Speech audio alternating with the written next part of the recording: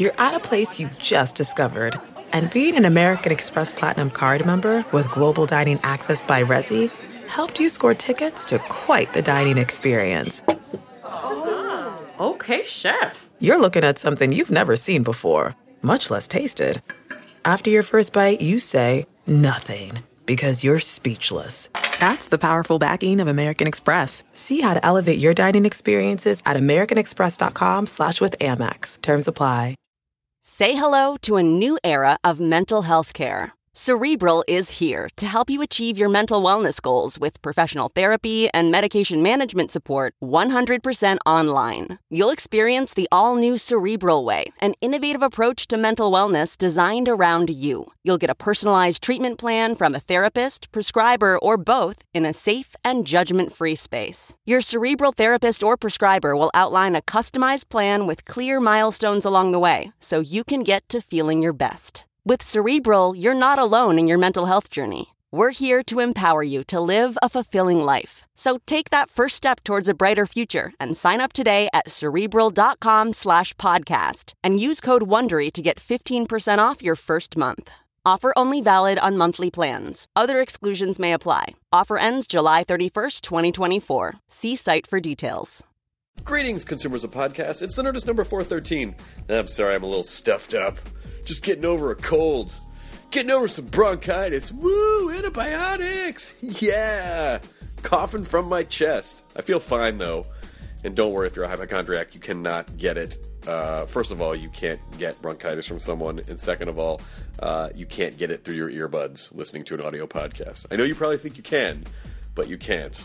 Hypochondria. The brain gift that keeps giving. Some stuff coming up on the calendar. You will probably want to mark this down. It may be relevant to your interests.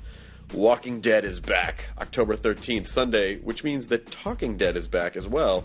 So I will just be still mourning the Breaking Bad finale, whatever happens. Still haven't seen it yet. I know I won't say anything.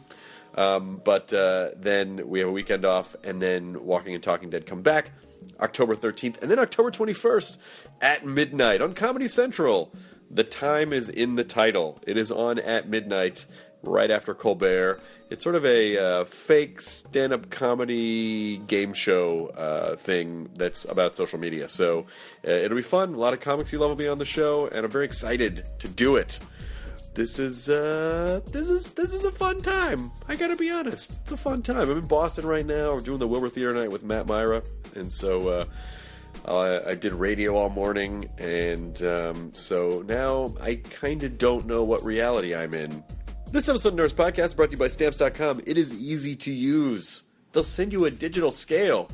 Because, look, your brain is a powerful computer, but it is not a powerful computer where you can pick something up in your hands and go, this weighs this much, ergo this much postage. But that's what a digital scale will do. They'll send you one, you can plug it into your computer, and then you will get exactly the postage that you need for your package. Stamps.com will even help you decide the best class of mail based on your needs. It's like having a postal expert right at your desk. You will never have to go to the post office again. Because why would you do that to yourself? Right now there's a promo code, and for a long time there's been a promo code. It is the promo code NERDIST special offer. There's a no-risk trial, $110 bonus offer, including that digital scale, the aforementioned digital scale, and up to $55 of free postage. Do not wait. Do not wait, humans. Go to Stamps.com before you do anything else. Click the microphone at the top of the homepage and type in NERDIST. Stamps.com. Enter the promo code NERDIST. This episode is Stan Lee, who was on one of the first handful of episodes of the Nerds Podcast. But Stan is just the loveliest guy in the world. I went to his office in Beverly Hills, and he's got the most amazing most amazing Spider-Man pinball machine. It actually is an amazing Spider-Man pinball machine. But it doesn't work, we found out. So if you're a pinball repairman, help Stan out. Also, his new show on the Sci-Fi Channel, Fangasm, is Tuesdays at 10 p.m. And Stan Lee's Kamikaze Expo will take place November 1st through 3rd in Los Angeles. It's a comic, gaming, anime, sci-fi, fantasy, horror, and general pop culture expo. So look for that if you're in Los Angeles, November 1st through the 3rd. And again, Fangasm Tuesdays at 10, 9 Central on Sci-Fi Channel. Here he is, your Generalissimo himself, Stan Lee. True believers. You know, if I didn't have a cold, that would be a better Stan Lee. I promise. It's more Stan-ish, at this point. Now entering Nerdist.com.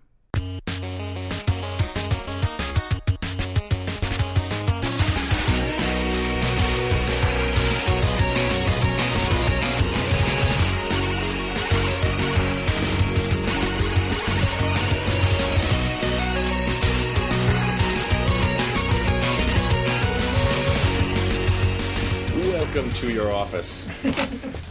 It's really hard not to start playing with things in your office. You know, you can't just leave stuff like this out and not expect people to start touching everything. This is for me to play with. When was the last time you played the Amazing Spider-Man pinball machine? When it worked. It's been broken for a few years, but I loved it when it worked. I'm going to make it lit up and it made noise and the ball bounced around. It was great. I'm going to make this my personal mission to send someone to fix your pinball machine. It would be greatly appreciated. I feel like once this podcast goes up, we're going to get 1 million responses of people saying, "I'll fix it." Good, I'd let them. I don't know if you want to let just anyone in your office. Oh yes, we let it in. Do you just let everyone? You're here. I'm here. No, you're right. You're right. There was no one stopped me. I just got to walk right in. But it's great. We'll sort of loosely talk about the Fangasm show, but from the standpoint of the idea of where our culture has gone since you started, and how much I think fans. Fans are embraced. Well, it's not a case of where the culture has gone. When I started, that was the start of the culture. That's right. There was no. And since I'm still operating, the culture is still continuing. It is. Hate to think what'll happen when I'm no longer here, but that's your problem. No, that's never going to happen. You're going to be here forever, Stan. And in spirit, certainly. Well, it's just, when I was growing up, the idea of being a hardcore fan of comics or even video games or whatever was still a very insulated environment, and now I feel like our culture has evolved to, hey, it's okay to be open and excited about the things that you love. Have you noticed that in the past few decades? I'm one of the great observers of all sorts of human trends, you see, so I've certainly noticed it. It's reached the point now where the fact that I don't have time to play video games makes me an outsider. Right. And I dare not tell people that I haven't got time to read comics because I would be shunned. But don't you feel like people would understand that you're busy making them, which means that you don't have as much time to go play as you would want to? But I generously bestow all of those goodies on the human race. That's right. For which I receive a lot of appreciation, and it works out well. I do think it's funny that a lot of people... Excuse me, is this the interview? This is it. We're already talking. I thought we were just kidding around. We are kidding around. Oh, do we have to get into official mode? No, that's okay. Okay, good. I just wanted to know. The podcast is a very loose conversation. I did one with you once a couple years ago. It was at a convention in Vegas, I think, and it was very much that kind of standard, like, where did Spider-Man come from, and what did this happen? And you were very gracious about it. I was adorable. You were adorable. Yes, but it's all those questions that you had to answer 1,000,000 times. But I was actually excited to have you back on, so that we could talk kind of beyond all that stuff. You're making it like a conversation. That's why I didn't realize it was an interview. Yeah, see now I'm all nervous and tense. That's right. Well, I'm being interviewed. Well, what's going to happen is we're going to close all the blinds, and I'm going to fire a spotlight on you, and then... I'm used to that, yes.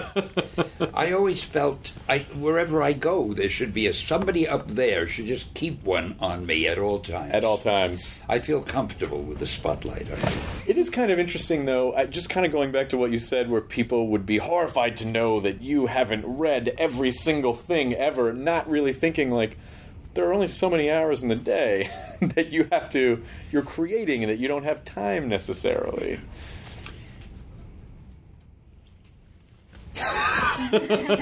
See what happens when I don't answer? The whole world comes to a stop. Stan folds his arms. Yeah. Well, I think people expect, since you are the Generalissimo. And don't forget it. I will never forget it.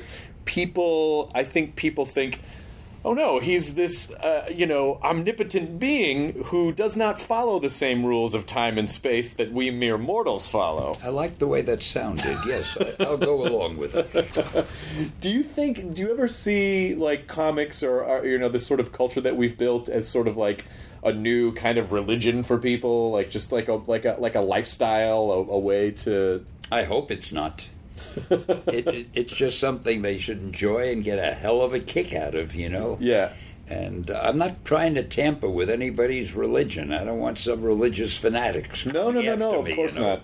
I didn't mean. You keep your own religion. I'm not interfering. Do what you want. Pray the way you want. Leave me out of it. Don't get me involved in that kind of stuff. No, I just mean not in the literal sense, but in the figurative sense of, like, this culture has evolved to give people, like, a lifestyle and a set of beliefs and don't you feel like? Well, the only beliefs are the fact that Marvel has wonderful comics, that Disney produces the greatest movies in the world, mainly the Marvel ones, and that I am so generous in bestowing all this wonderment on the human race.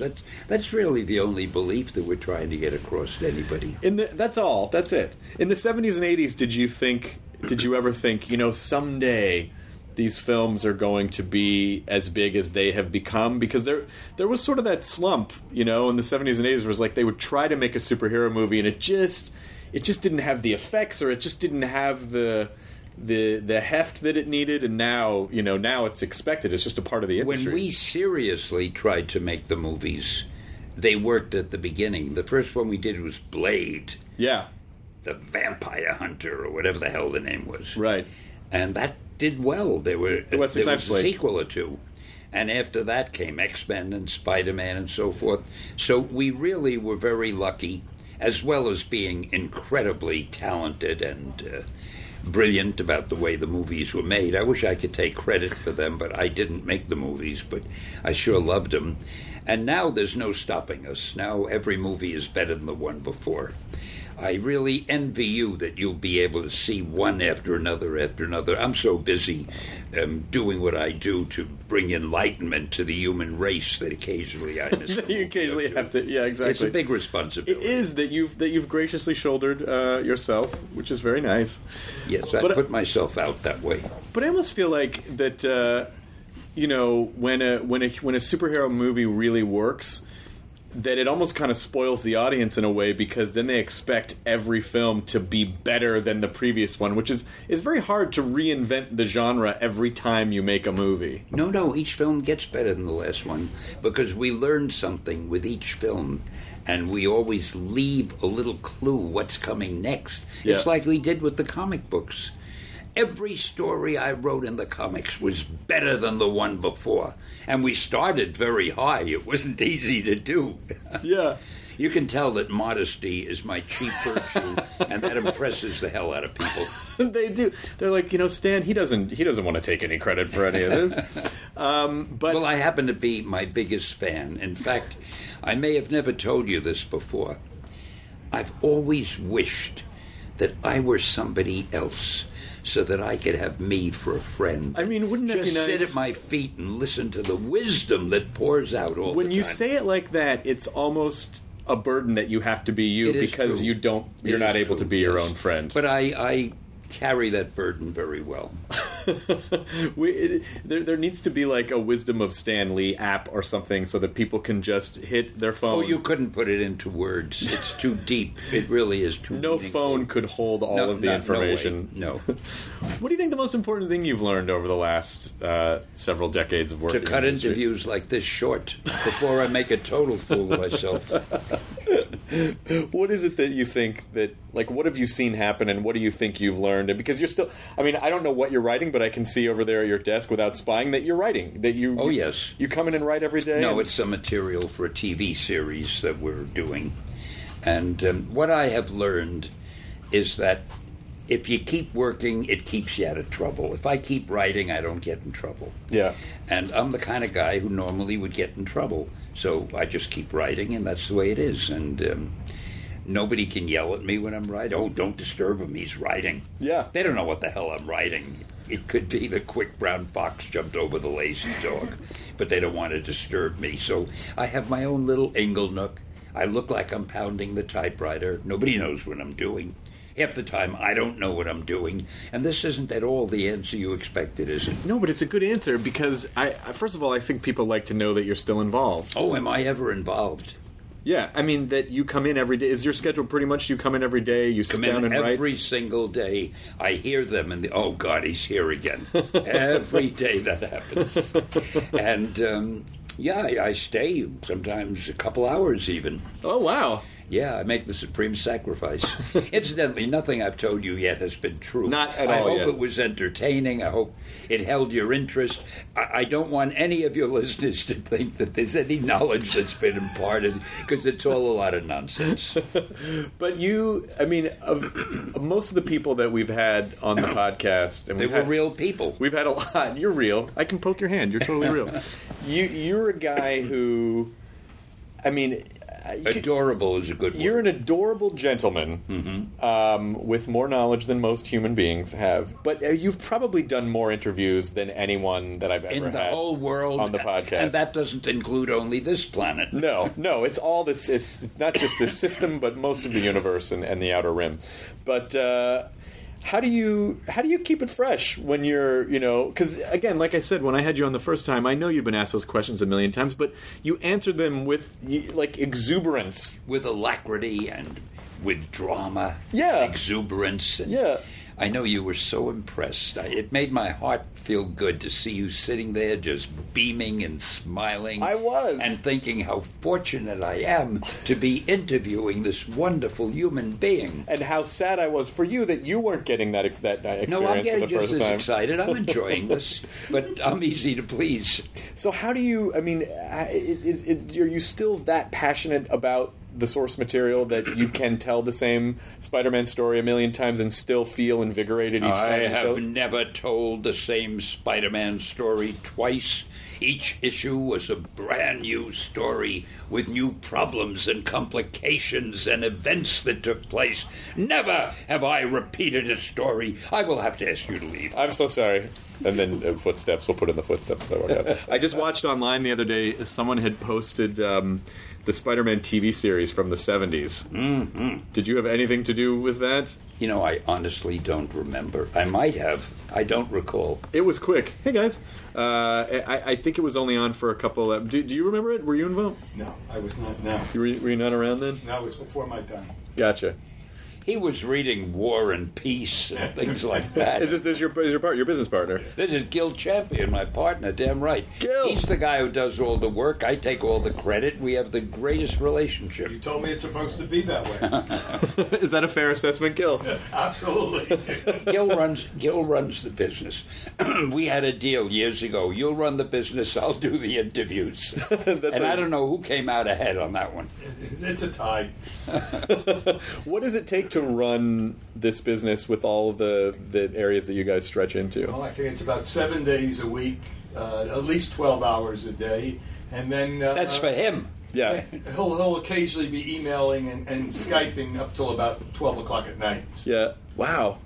And how many different areas are you guys? Film and television and comics and video games and it's pretty much everything. Anything that has to do with entertainment, you Yeah. name it. Gee, I'm sorry, my voice. I you want some usually water? have the most magnificent voice, and all of a sudden I get something in my throat. Have some water. I just feel bad because whoever is listening to this isn't getting the full enjoyment out of this great voice. They're not getting what we refer to as the full stand, which I think a little bit of water will cure that. Excuse me a minute. We're perpetuating Stan's brand by creating Gargle, all new characters, all new stories, whether it's for movies, I'm a new man. DVDs, publishing. Honestly, because you could gargle water for an hour and people would still be happy. And it would be listen to entertaining. It would be entertaining. I would find a way to make gargling fun. That is how the Generalissimo works.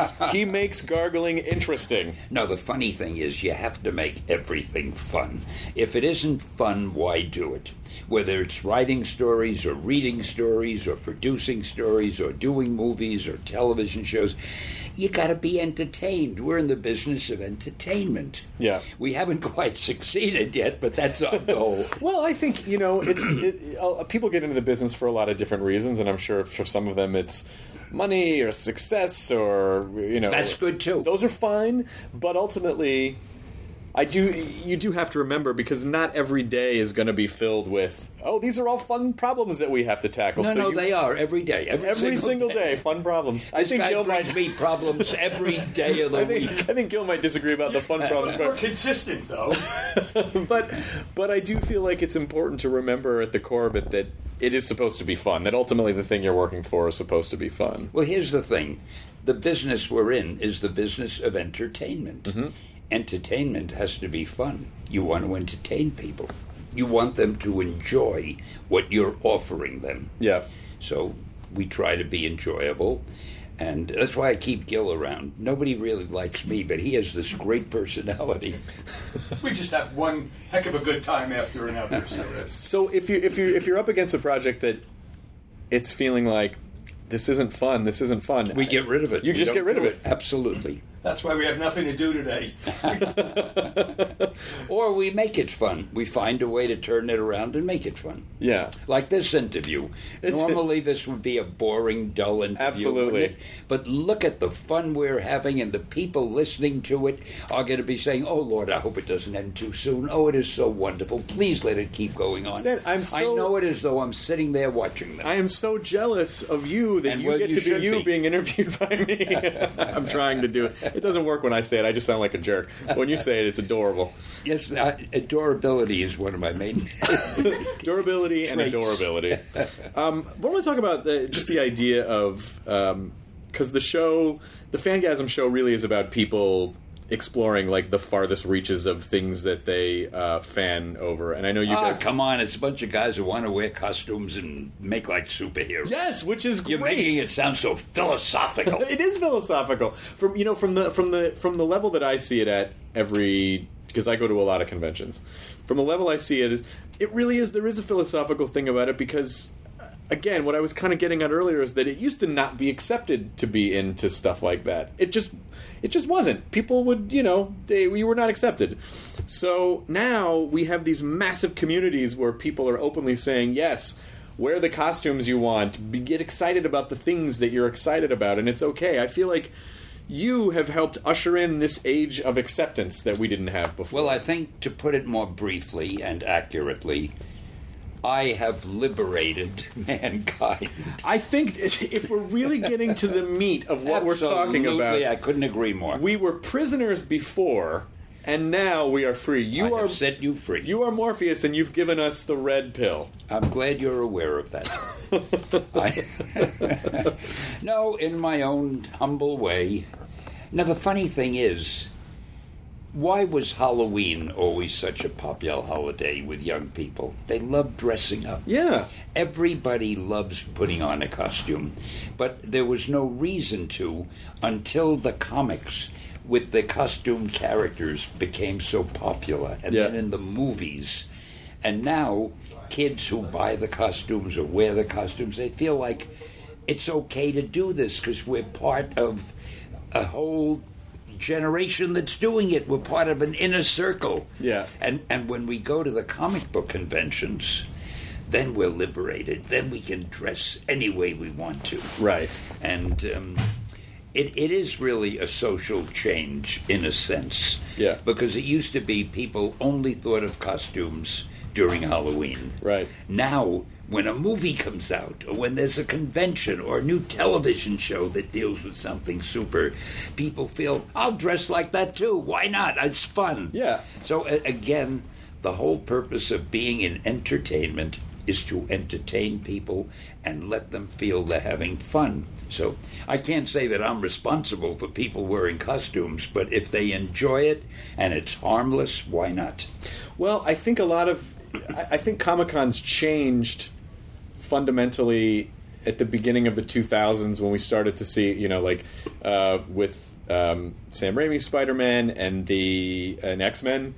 that's when the comic book conventions became not just comic booky, but also like pop culture-y at the same time, which involved movies and television shows. And That's very perceptive of you, because comic conventions are no longer comic book conventions. No. They are now entertainment conventions. Right. And you're right. You have movies, you have television. You even have movies now. Music now. And pretty soon they'll be playing up sports. Everything that people are interested in and entertained by, mainly, will be part of these conventions. Yeah. And I think... I've seen some people sort of complain about that and go, it's not just about comics anymore. And I go, yes, it may not just be about comics, but I think it's better. I think it's more welcoming when you can kind of include, because it's popular now, we get like a massive Avengers movie, as opposed to what we would have gotten in the 70s and the 80s, which would have been an attempt, for a very small audience. Well, don't forget, in the 70s, they didn't even have the special effects that they could have today. Right. I mean, right now, there's nothing you can visualize that you can't put on the screen. Yeah. That wasn't the case a few decades back. So the art of special effects has helped so much. And the fact that now they're not afraid to take what was in the comics and portray it in the same way on the screen. They don't have to change it tremendously to make it more palatable to a movie audience. Right. They have found that the movie audience responds to the very same things that the comic book readers responded to, right? Which is kind of interesting. We could do a whole other interview about that. Well, and also, you get guys like Joss Whedon, who grew up reading comic books, who then, got big enough and experienced enough to helm a movie like this to essentially re-express the things that he loved when he was a kid, who were all sort of... so people, a generation who was raised on comics and pop culture of that nature, being able to say, aha, now I'm going to do something as huge as possible with it. I mean, I moderated the Marvel panel at Comic-Con this year, and Joss came out for a minute at the end just to announce the name of the next Avengers movie, and people were like... They went crazy. Like, just tearing their eyes out because they couldn't, it was too much to handle. So... I think when you go to the cons and you see that level of fandom, and certainly people freak out when they meet you in person. Now, how are you able to kind of bring them down a little bit? Because you make people feel very comfortable. So how are you able to get people from, oh my God, and just like, okay, calm down, let's talk for a second. No, with me they're always, oh my God, because I'm always so inspiring that they don't lose their excitement. Oh, I don't know, I just talk to them, See, I hate making speeches, so I don't make speeches, I talk to them. Yeah. And I try to hear what they have to say. They always ask questions that I can't answer, so I give them some ridiculous answer. Like, one question I always get is, if the Hulk had to fight Galactus, who would win? Right.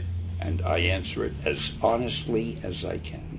It depends on who's writing the story. That's a good answer. That's a really good answer. And they appreciate that. They appreciate that deep down native honesty for which I'm so well known. But it is sort of interesting that, with all the different characters and all the different properties, they do all have, multiple storylines and multiple universes and multiple ways that they're drawn and depicted and characterized. But when it all comes down to it, everyone still assumes like it's all still coming from your head. Well, it did years ago, not anymore. I'm not writing them now. I kind of wish I was. I'm jealous. What would you write if you could? If you felt like, I want to pick up and start writing any again? One of them. Really? I love them all. Sure. Doctor Strange, the Black Panther, the Spider-Man, the X-Men, Iron Man. I love them all. Daredevil, FF. Yeah. Who are you? I'm my biggest fan. I forgot to tell you that. You're the biggest fan? Oh, yes. So when you just kind of pass yourself in the hallway and you catch a mirror, you're like, oh my gosh, Stan Lee! Oh man, he looks so good. Stan, who would win in a fight, the Hulk or Galactus? Avengers Riley. Oh, he's the best. I took some. We took some questions from Twitter. Just some general. So far, this was going well, but now if I have to be really informative, I don't know. No, you don't have to be. It's fine. This is a good one. I like this question. Then you answer it. Okay, I will. You know what? I will answer it. This is from Z_ATL, which I think means Atlanta. Are there any decisions that you've made for early Marvel characters that you later regretted, like origins, deaths, etc.? #Fangasm. The only thing, I don't know that I regretted it. There was one character that I made up called Diablo as a villain, I think in a Fantastic Four story. Jack Kirby and I needed to do a story quickly, so every story depends on the villain. I had no idea. So I said, hey, here's a great name, Diablo. And I gave him the idea for the story, and we did it. It's the only story, I can't remember what it was. I can't remember who the hell Diablo was, or what he did, or why he did it. And that bothers me, because when you create a character, you should feel you know him. And all I had was a name, Diablo, and I cannot remember what the story was. So I'd say that's my one big failure. Although the book probably sold okay. So it's out there, somewhere out there is Diablo. Somewhere years ago, there's a character called Diablo whom I don't know anything about. Maybe he'll make a cameo. You never know. No, I make the cameo. You make all the cameos. Yeah, people always want to know, like, oh, when are the cameo going to be in the next... I think we safely assume. I'm in the next Captain America and the next Spider-Man. I missed the next X-Men, and I missed the past Wolverine because they were out of town and I couldn't get there in time. I know the viewers will be heartbroken. Oh, by the way, did I tell you why the Marvel movies make so much money? Why is that? Because my cameos. That's the cameos. I'll tell you why. The cameos are very brief, right? Yeah. All right. Somebody goes to the movie, and maybe just as my cameo starts, he bends down to get some popcorn he might have spilled, or he blinks his eye. He misses my cameo. Yep. So what's the logical thing to do? He's got to go back and buy another ticket. You go back to the box office, buy another ticket. Yep. I would say 50% of the sales of the movies are due to my cameos. Logical, right? That's right. He was like, oh, I just missed it. All right. He gets up. Doesn't even see the end of the movie. Gets up, walks back out, and then goes right back into the next Think how much money Wolverine will make, because I didn't have a cameo. They'll go back time and again, wondering where it is. So that's probably why we haven't seen the ultimate Stan Lee movie, where they just cut all of your cameos out and strung them all together for 90 minutes. Wouldn't that be a good idea? Wow. Hey, I'm beginning to like you. See, I'm gonna be useful yet. This is from the Nixter DA. Which character of yours do you relate to the most, and why? Oh, I guess Tony Stark, because he's so handsome and successful and glamorous. And outspoken. It has to be Tony Stark. It's got to be Tony Stark. In fact, people meet you in the street, they say, hiya, Tony. I understand. Well, you know what's great about a character like Tony Stark is that there's no... You know, usually people, when they look at a character, there's something that they want to relate to, you know? But Tony is just like, he's one of the smartest guys on the planet, and he's a mega billionaire, and he's super handsome, and it's just like everything that should be threatening to people, but people still love Tony. That's right, because he has a little sense of humor, too. A little bit. There's a glint in his eye. Yeah. Let's see. Oh, okay, this one I like. This is from Paul Daniel Yes, Edgar. but will I like it? Will you like it? I don't know. You may not. I don't know. We're going to find out. Which Marvel character would you want to accompany you during the zombie apocalypse? Would I want to what? Which Marvel character would you want to have on your side during the zombie apocalypse? Now, we know the zombie apocalypse is going to happen, Stan. We don't know when, but we know it's going to happen. Well, let me tell you how I feel about zombies. Okay. I cannot get into this whole zombie thing because I think they're all written wrong. Okay. If I had been dead and came back to life, I wouldn't want to kill people. I'd be so glad I'm alive again. I'd want to party and have fun and, wow, look at me, I'm alive. Come on, let's have a drink together. What are they so angry about? I don't like this whole zombie thing. But what was the question? Which character... I mean, listen, I'm way on your side. I really think that the zombies just don't seem grateful enough. No, what's the matter with them? So, but this is... which Marvel character would you want to have on your side during the zombie apocalypse? Well, I'll just pick any one. The Hulk. The Hulk would be good. Yeah, the Hulk... I'd answer him for anything. Who'd I want on my side for any reason? I'd want the Hulk. Because they can't bite through his skin. He'd be fine. You guys would be good. Which actor do you think has come closest to how you imagined your character when you first wrote it? Well, they've all been good. I mean, I think Tobey Maguire was great as Spider-Man. He was a great Spider-Man. And I think Andrew was great as Spider-Man. That's his first name today. Yeah, Andrew Garfield, yeah. Yeah. I think that obviously Robert Downey Jr. was born to be Iron Man. Right. I think that Captain America is great. No, I think they're all... and I'm the one guy who played Daredevil. Ben Affleck. I thought Ben Affleck was good. I thought somehow in the movie it wasn't directed. They made him too much of a tragic figure. Right. I thought of Daredevil as a guy with a sense of humor. He enjoys the fact that people think he's blind, but he really knows more than they do. Right. I would have given it a different tone. Yeah. But I thought he himself was pretty good. And what was the question? Well, it was who was closest to the character. Well, I'd say really all of them. I think the last Hulk is the best. Yeah. The one in the Avengers. Ruffalo, yeah. Mark Ruffalo was a great. They did that well. And that's it. Yeah. For me, I really do. I mean, there's no question that Robert Downey Jr. is Tony Stark, but there was something about Tobey Maguire's Peter Parker where it's just... He was that kind of dorky kid who then just sort of fell into this thing. Yeah, he was wonderful. Yeah. Another guy who was wonderful, I forget his name, and he'll hate me for it, the fellow who played The Thing. Oh, yeah, Chiklis. Couldn't have been better. Michael Chiklis. Yeah, Michael Chiklis, a great guy. And, nobody could have been a better Thing than Michael Chiklis. He was a pretty fantastic thing. He was fantastic. This is from Joe Dittmar. Have you ever considered writing a novel? No. I don't have the patience. I thought I would be a novelist when I was very young, but I got spoiled because I was able to do a comic book in one day.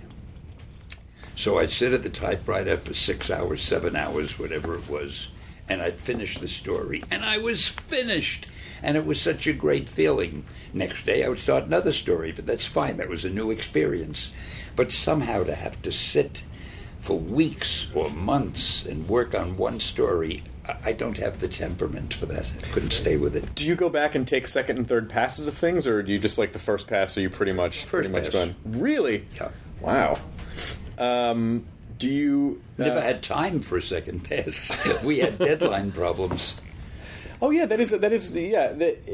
We were turning out at one time over 40 magazines a month, and I was writing most of them. Oh my God! And there wasn't time to. I think I'll diddle with this a little bit and rewrite it, or maybe I'll think about it and change it tomorrow. No, it was written. Hey, here you are, draw it. Now what's the next one? Yeah.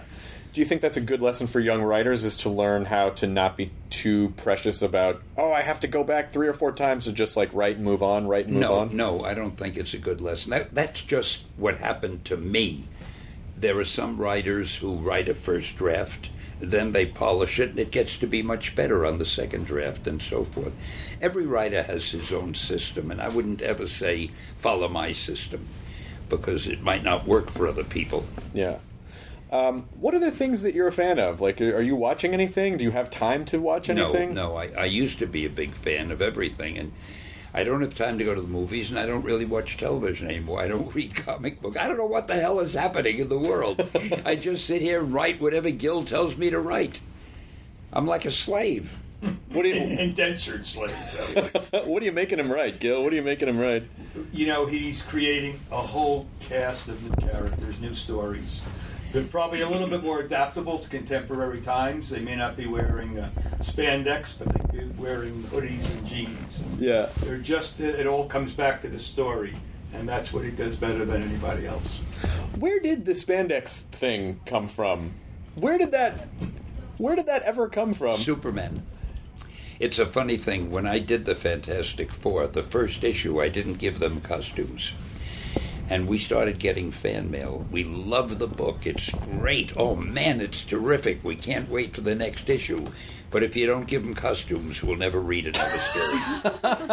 So I didn't need a house to fall on me. I realized the fans like costumes, and that's the reason I gave them all costumes. In fact, didn't you try to make it so that Halloween was at least 6 times a year? Right. Just so people would have, just to get costumes. Even the Hulk. I couldn't think of a monster giving himself myself a costume, so I made his skin green, so it looks like a costume. So it looks like a costume. Yeah. And then also the most stretchable purple pants anyone's ever... Yeah, I did get ridiculed a lot for that. But that's why, when you're reading it in comics... Which, when initially, you guys weren't thinking of, porting those over to film and television. It's like those colors pop on a page. Oh, they do. They look really good on a page. And then so when it's like that first joke in the X-Men, like, what are we supposed to be in, like yellow leather, or whatever. Yeah. But it's somehow it's still managed to translate okay. Like, it still that's seems probably okay. why the readers loved it. It every page looked colorful and exciting. It pops. Let's see. I said colorful, exciting. He has to top me by saying it pops. Okay. It did pops. Yeah, I took it and I simplified it. It wasn't any better the way I said it. This is from @Kamon651. What comic book hero... How many of these do we have? Just 74 more. I'm kidding. This is... what comic book hero would you want to make a movie about, but you think it would be the hardest to make? None of them are hard. At this point, anything. None of them. You can do a movie of anything, of anybody. The special effects are capable of doing anything. Well, who would you want to see that maybe we haven't really I want to focused see on? all of our characters. I can't wait to see Doctor Strange, the Black Panther, Ant-Man, Defenders of the Galaxy, all of them. I want to see everyone. Well, I want to see the Inhumans. I still have not seen the Ant-Man footage because I didn't even know there was Ant-Man footage. Well, is there some already? Edgar Wright made like a little teaser for Comic-Con last year, and during the Comic-Con panel, it was just a camera test. But apparently, it was incredible, and I haven't seen any of it yet. Ant-Man will be a great movie. Everybody will want to see it. You mark my words. You think so? Huh? Yeah. Well, I like Edgar. If anyone could do it, I think Edgar could pull it off. As a comic strip, it never worked because it was the one character the artist didn't know how to draw. When I say that, they should have and I kept telling them this, but they didn't do it. They should have drawn Ant-Man standing next to recognizable things like a paper cup, right, where you realize how small he is. Yeah. But they would draw him in a panel by himself, and he looked like a normal-sized man. You know what I mean? Yeah, so you need to see him in comparison. And in most of the panels in the Ant-Man story, you didn't get the feeling you're looking at a little guy. And I used to say, you've got to put things where his size will be contrasted to something else. They never quite got it. And I think that's the only reason Ant-Man didn't become one of our top characters. But I think in the film version, in the film, it'll be great, wonderful. Yeah, you wait and see. But I also think that like these superhero movies that work really well are helmed by people who I think are pretty similar to your sensibility of guys who understand action and who love comics but are also inherently funny. Like Joss Whedon's a really funny guy. Sam Raimi's a funny guy. James Gunn's a funny guy. And Guardians, like this, whatever the test footage of Guardians I saw looked great. Edgar Wright's a funny guy. Like it's there's something about a layer of humor that I think when everyone rushed off to start making comic book movies, that some of them missed because like you just need a little bit of that humor. Absolutely. Why do you think that is? Well, I'm not sure I like being referred to as a funny guy. I always thought I was more the profound type of person. But all right, I'll overlook. You'll let it go. I'll overlook Okay, that. good. Now, why do I think what is? Why do you think that when guys helm these movies, they work best when they have a little bit of humor? Oh. Well, because all of life has a little bit of humor. You get people together talking. Sooner or later, somebody is going to say something to make someone smile. Things that are deadly serious all the time become boring, like this interview. Deadly boring. You probably lost all your audience. Well, that was my fault, not yours. No, because you were trying I've been to. Pretty dull. No, I'm listening to myself talking and thinking, would I even want to hear this? So, a little humor or a little touch of whimsy or something, it's necessary. I tried to put that in all the things I wrote, Spider-Man, all of them. People love humor, and when you can mix that with wild adventure, you have the greatest combination in the world. Yeah. So, one of the shows that you guys are producing, the Fangasm show, when does Fangasm premiere? Tomorrow. It premieres tomorrow? September, yeah. Okay. So you could say Tuesday nights at 10 if it's not going to air by tomorrow. Yeah, it won't air by tomorrow, but it'll be up, I think, at the end of this week. So Is somebody going to have to listen to this whole thing? No, or are you cut going that to part. cut it down to a reasonable... You mean the whole chat? The whole interview. Oh, they're getting all of it. Who's getting it? The people, the humans who listen. Where are they getting it? On the internet. Really? Yes, the internet's just a rain gutter of content. What do They you just go and to collect- find this? You go to my website, which is nerdist.com. Nerdist.com? Nerdist.com or iTunes, Nerdist, and then people have set up they subscribe. And so you really have listeners? Oh, yes. Oh yeah, Or lookers or whatever we they are? do. We have lookers and listeners. It's pretty That's crazy. wonderful. Yeah, it's pretty nuts. Well, then, can we start over again so I could be more careful? And Sure. I'm here with Stan Lee. We're here in his office. Stan, tell us the meaning of life. What does it all mean? What does it all mean? I think it really is just I'll tell you what it means. What? In the middle of the ocean, there is a rock, and it's a mile high and a mile square. Okay. A rock. Once every 1,000 years, a little hummingbird comes and for a few seconds sharpens its beak against the rock, then flies away. When that rock will have been worn down to nothing by the hummingbird, 1 second of eternity will have passed. Now, is that deep? When I was a kid, there was a book called The Outline of History by a guy, Hendrik Wilhelm van Loon, I think he was in those days an important historian and philosopher. And for some reason I bought that book, and that was the frontis page, just that one paragraph on the opening page by itself. And I always remembered that when the bird had worn away the whole 1 mile big rock, 1 second of eternity will have passed, which has nothing to do with humor and nothing to do with comics, and I don't know why I said that. Because it's a good... What do you think the message behind that is? Do you think the message is that that nothing we do matters, or do you think that it... No, everything matters, but only to us. for a second. And then what do we do? I think so. How do you stay... as adorable as I am? That I was kind of going there. How do you stay upbeat and positive and happy and... Well, if I'm going to do an interview, I might as well try to do it cheerfully. Yeah. Much as I hate doing interviews. Well, everyone doesn't subscribe to that philosophy. What, don't they really? Some people are a little, I don't know. Some people, I've answered this. I've been cranky. I've been some cranky. No, I'm very appreciative of the fact that somebody would want to interview me. I remember when I was a kid, and I used to think, gee, it must be wonderful to be important. I felt very unimportant when I was a kid. I thought it must be wonderful to have people who want to seek you out, want your company, want to talk to you. So I'm very appreciative of the fact that somebody might want to interview me. Yeah. I still remember how I felt as a kid. I was Peter Parker. You were. You think you were Peter Parker as a kid, but I think that's why, with the comics, there's always this sort of there's a recurring theme of he's the tragic hero who can never find love, but he's always giving to everyone else, and he can't ever give to himself, But there is also that sort of aspirational thing where we all want to feel like, someday something's going to happen. I'm going to be special in some way. Yeah, everybody hopes to. Everybody. And it's kind of nice if it happens. I remember the one thing I hoped for more than anything, and I finally got it.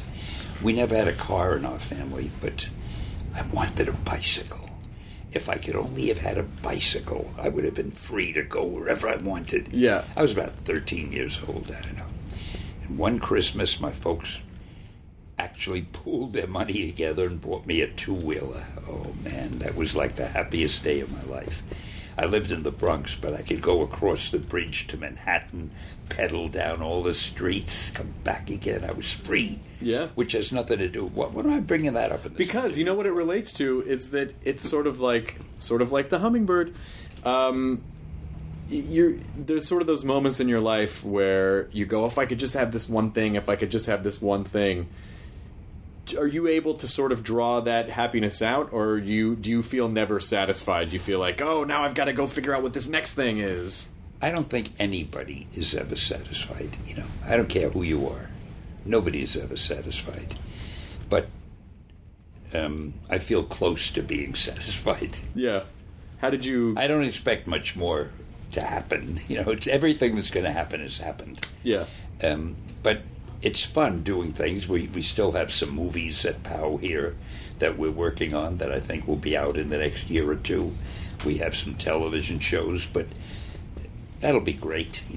As long as I can keep working, I'm happy. Yeah. Is that sort of the goal? Is just keep doing what you like doing as long as you can? Oh, sure. You take men who retire. People can't wait to retire because when they retire, they can finally do what they want to do. They can play all the golf they want with their friends, or they can take trips or get a boat. I'm doing what I want to do. So there's no need to think of retiring or anything else. If I were doing something else, I'd be wishing I were doing what I'm doing now. Yeah. So, again, I don't remember what the question was. I may be off the question. No, it's just sort of like the point of it all is just constantly staying energized. I mean, I think people who retire, that sounds horrible to me. Like, really? You get up and you don't have to do anything? Like, that just sounds awful. But are you a workaholic, or do you find time to relax? I don't consider it work. Yeah. I mean, it's fun. Sitting down and dreaming up a story is fun. Putting it down on paper and then looking at it and liking it. And I probably told you I'm my biggest fan. Yeah. I read what I wrote and I say, wow, did I do that? That's great. So that's fun. Has the opposite happened where you go, I can't believe I wrote this? Once in a while, but then I quickly white it out or, cut it out and I rewrite it, and then I'm happy. Yeah. But it doesn't happen too often. Are you a happy guy in general, do you think? Yeah, like anybody else. Oh, I think most people are stressed out and anxious. Yeah, I'm stressed out very often and anxious very often, but when I'm with people, I'm happy. I like being with people. Yeah, me too. It kind of sucks to be alone. Alone with your thoughts? Who wants to be alone with your thoughts? Well, luckily I'm never that much alone. I have my wife at home, and I have all the people here in the studio, and so as long as people are around, you're stimulated, Yeah. And I like that. I mean, I know we sort of, we make a lot of jokes about, people really do worship you. I mean, like, you've sensed that, right? When you go to the cons. I admire their taste. But doesn't it ever... I know you can joke about it, but does it ever sort of trip you out to think of, like where you are in people's kind of fandom? Give you an honest answer? Yeah. I never think about it. Yeah? It never really occurs to me. I mean, I love the fact when I go to a convention, I'm greeted so nicely, but it's nothing I dwell upon. Yeah. If I did, I'd become a conceited nerd. Yeah. Well, I guess it's just that you've had the sort of luxury of being involved for so long, over so many different decades, and you've seen the evolution of it. Because I'm sure there were periods when you're like, "Hi, I'm Stan Lee," and people are like, "So, but then you built this career, and then you built this thing, and now it's so rooted in so much of what we love, and so much of where culture has gone." Well, I'll put it this way. Now I know how Charles Dickens must have felt. Exactly. Finally. That's the goal. Find out how Dickens felt. Do you have any advice for young people, not creators, but just as human beings? Any advice for, like, just wisdom that you can impart? Yeah.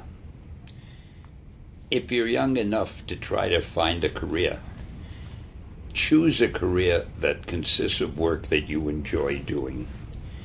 Because if you can work at something you enjoy, then you're not working. You're having fun. Yeah.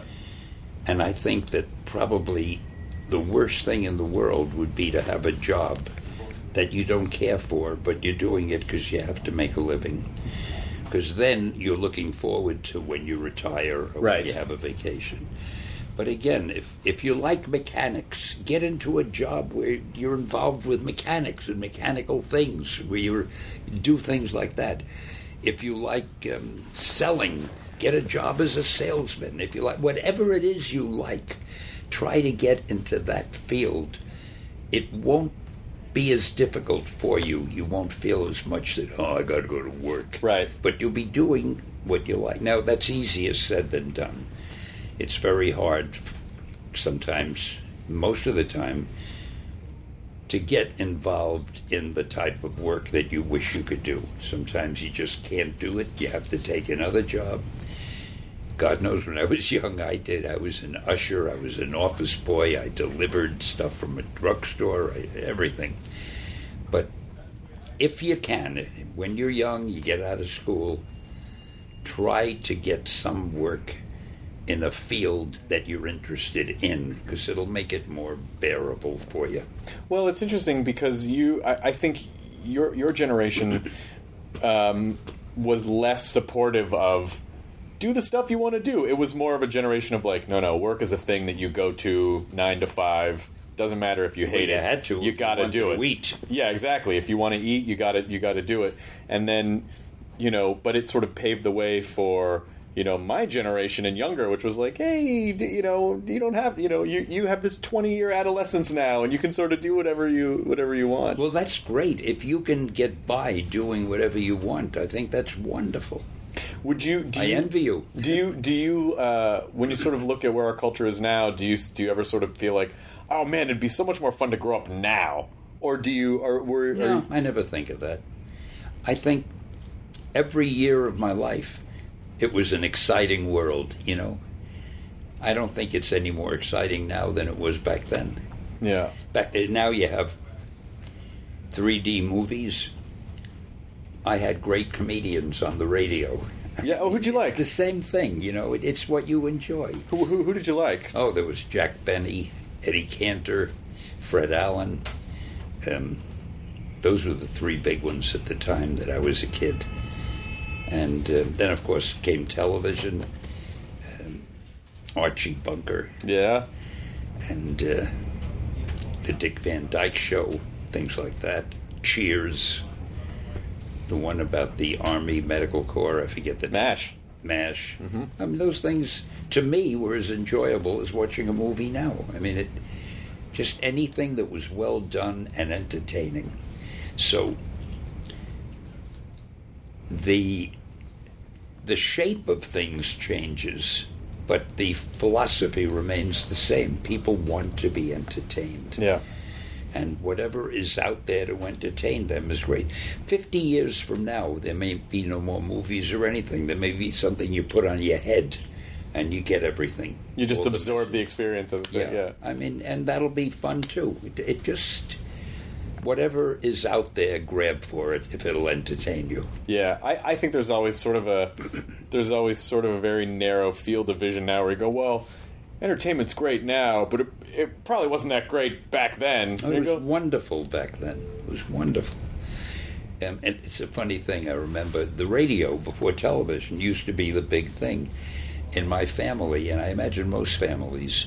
We'd put the radio on, especially on a Sunday night. That's when most of the comics were on. Yeah.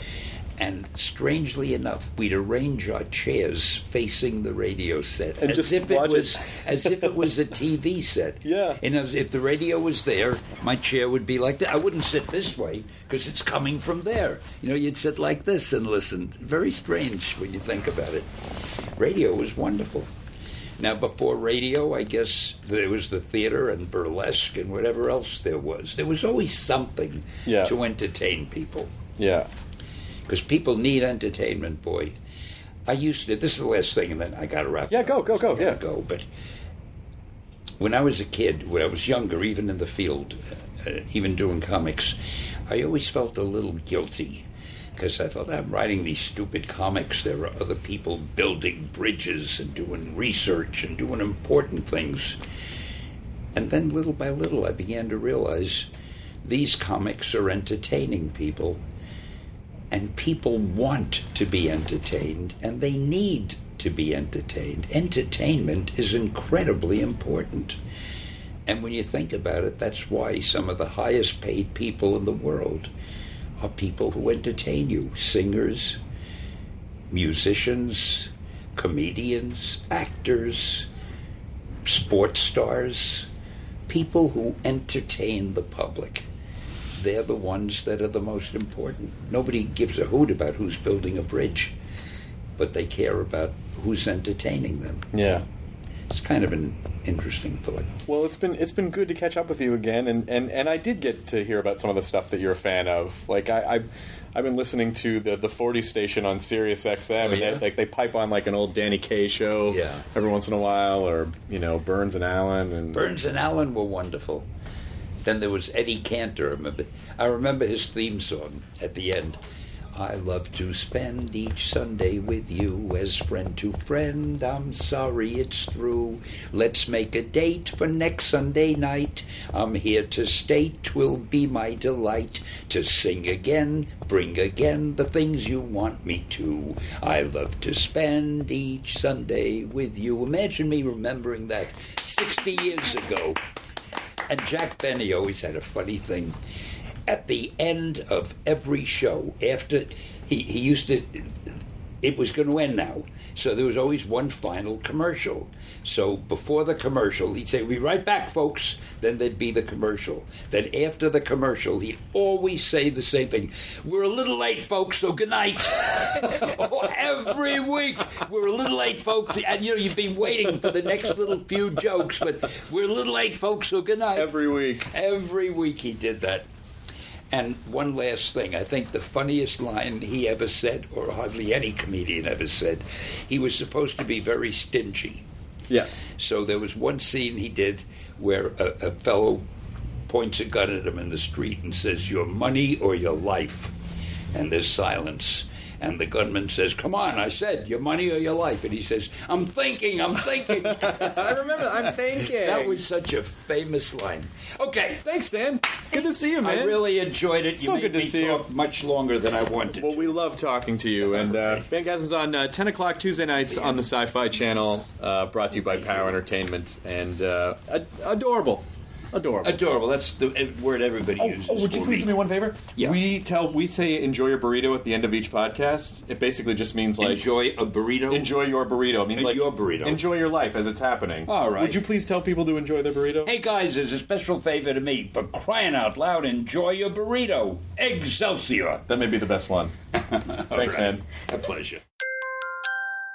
Now leaving Nerdist.com. Enjoy your burrito.